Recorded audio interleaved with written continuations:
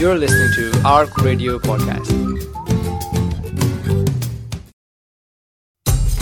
Dubai, United Arab Emirates. Dubai is a place that everybody wants to go to. Over the past 5-10 years, it's become one of the most popular destinations in the world. And of course, why not? It has so much to offer. There's so many man-made islands and buildings, and it's got the tallest building in the world, the Burj Khalifa in Dubai. We went to Dubai, I think, last year. We spent maybe 6 days in Dubai, and this place, depending on what you want to do, how much money you have, you can stay there for 2 days or you can stay there for 2 months, because it has a lot to offer. We were there, as I said, for about 6 days, and we thoroughly enjoyed it, although my wallet did not enjoy any of it. Dubai is one of the most expensive cities, or the expensive city in the United Arab Emirates. And if you drive 40 or 50 minutes left or right of Dubai, you'll get to another city where everything will be much cheaper. But it's a destination. It's very popular. It's very famous. So naturally, people don't mind paying the extra money for the experience. Also, who doesn't want to go to Dubai? We wanted to go to Dubai. We wanted to see the towers and the beaches and the resorts and the food and all of these things. That's why we chose Dubai. Cultural or religious connections, if any. I mean, in the sense that when you go to any other country, apart from anywhere in the Middle East, you feel like you are a tourist, or you feel like you are a visitor in that country. But for all of these countries in the Middle East, because they are kind of classed as Muslim countries, you feel as if you are at home. You can walk into any shop, any store, say Assalamu alaikum, and they will say wa alaikum salam. And unlike Saudi Arabia, where everything closes down for prayer times, in these countries the adhan is played, but all of the shops are still open. So it kind of gives you the option, and especially for these countries where the expat or non-Muslim community is very, very high, the population is very high, it doesn't make sense to close everything down for Salah. So it's a good mix between the two cultures or the two traditions, in the sense that adhan goes off. If you want to pray, by all means you can go to pray. There's mosques everywhere inside the malls and around. Or if you need to continue shopping or eating or whatever, then by all means. Where should you go? Wow, this is probably going to be the biggest list that I have ever done. But what I'm going to say is, if you check online, you can find out all of these places. Go to Burj Khalifa, check the fountain out that's there. Go to Dubai Mall, go to all of these malls, go to Jumeirah Beach, go skydiving.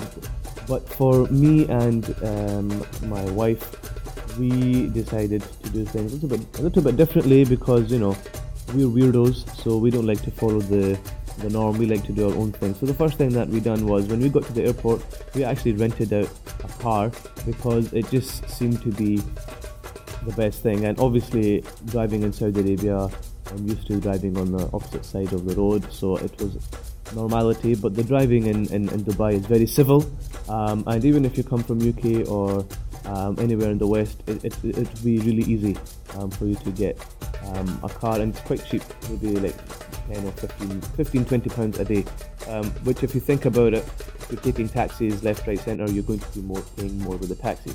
So we got a car, and we just kind of wanted to see Dubai. So we just drove everywhere, stopped off in random places, talked to random people, got the real feel of the city. Because if you go as tourists or visitors, then you only see the tourist sites or the tourist places. But if you go and act like you're actually living in the place, and you immerse yourself in the society or the community, then you can actually get a feel of the place. And that's what we done.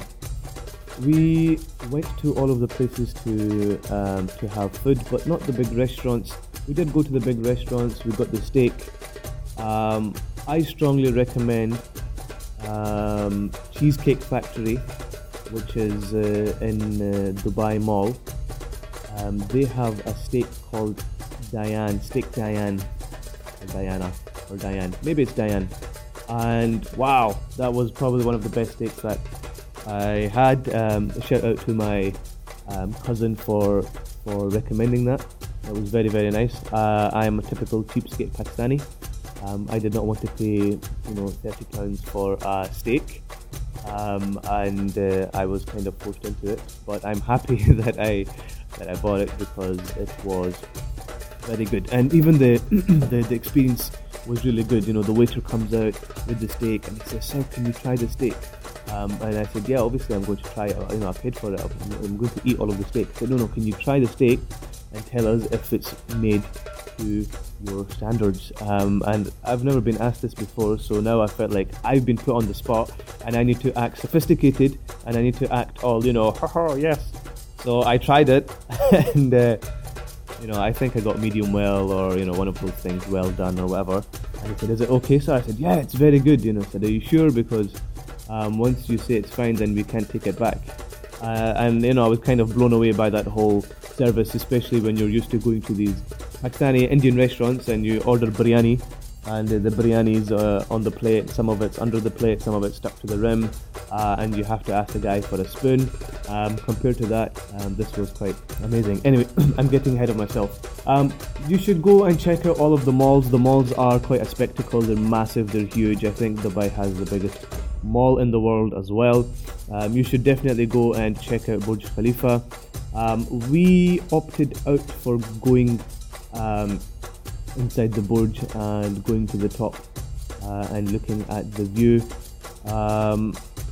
simply because once you're inside, and I was advised not to, because once you're inside the Burj, then you can't see the Burj. All you're doing is you're looking at desert and sand, and you've paid God knows how much to get up there, and you're just looking around to see sand. It's better if you go outside and just look at the Burj Khalifa.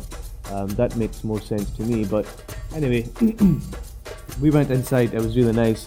The fountain show that they have at the foot of the Burj Khalifa, that is a spectacle. That is something that you really have to watch. The choreography of the water, if that makes sense, was phenomenal. And I never knew water could be so mesmerizing. I was taken away by the designs and shapes and everything that was going on. And it's something that you guys should really check out.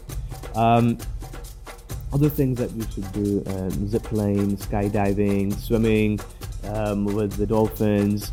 All of these things are something that I recommend. Something that my missus and I really, really thoroughly enjoyed was jet skiing. I was very surprised when my wife got on the jet ski.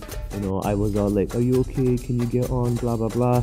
Once she got on, man, she just went.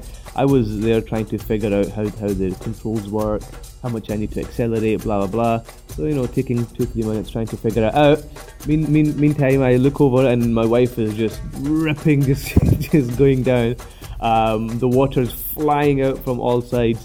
She's just having a whale of a time, and we really enjoyed it. My jet ski broke down in the middle. I can't swim, so I kind of got scared, but the guy came to my rescue, and all was sorted, and he gave me a few extra minutes at the end, which was quite good, because my wife was taking cool pictures of me as I was jet skiing along. What to eat? As I said, Dubai, you can find every single or anything that you want. Like I already said, you should try the steak from the Cheesecake Factory. Although it's called the Cheesecake Factory, do not be fooled by the name. The food is very good there. Will I go again? Absolutely. If Allah gives me enough money to go to Dubai, and then inshallah we will go to Dubai, and this time we will live like posh people. Not posh people, but we want to do even more of what Dubai has to offer. It is a wee bit expensive, but inshallah the plan is to go to Dubai again.